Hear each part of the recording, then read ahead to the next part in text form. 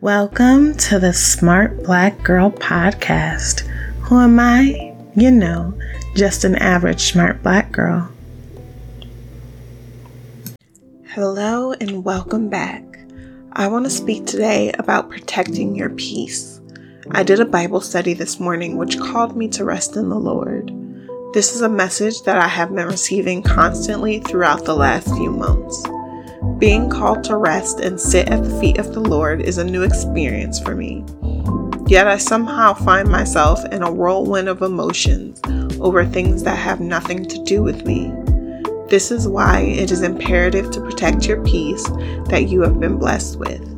No matter what may be going on around you, it could be friends, family, neighbors, or co-workers in your ear spilling tea.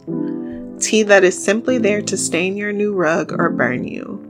I know these things can seem entertaining, but some of these things can also cause mental and emotional distress.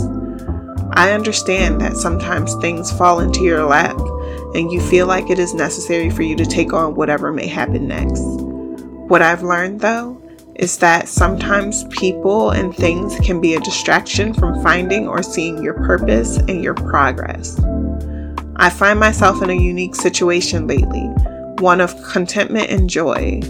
I've been letting go of my anxieties and doubts in order to find peace and fulfillment.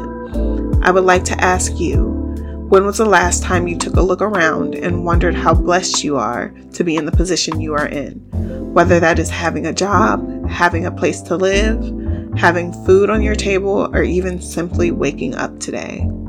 It is time for us to look inside for our peace, which can be found in stillness. I understand that living in a world full of movement and constant innovation can be exciting as well as exhausting. What I've learned is that it is not my job to keep up with the stream, but if I lie still, I will flow with the river and save a ton of energy. So I ask you today, what is a place in your life that you deserve peace and rest? Share with me in the comments.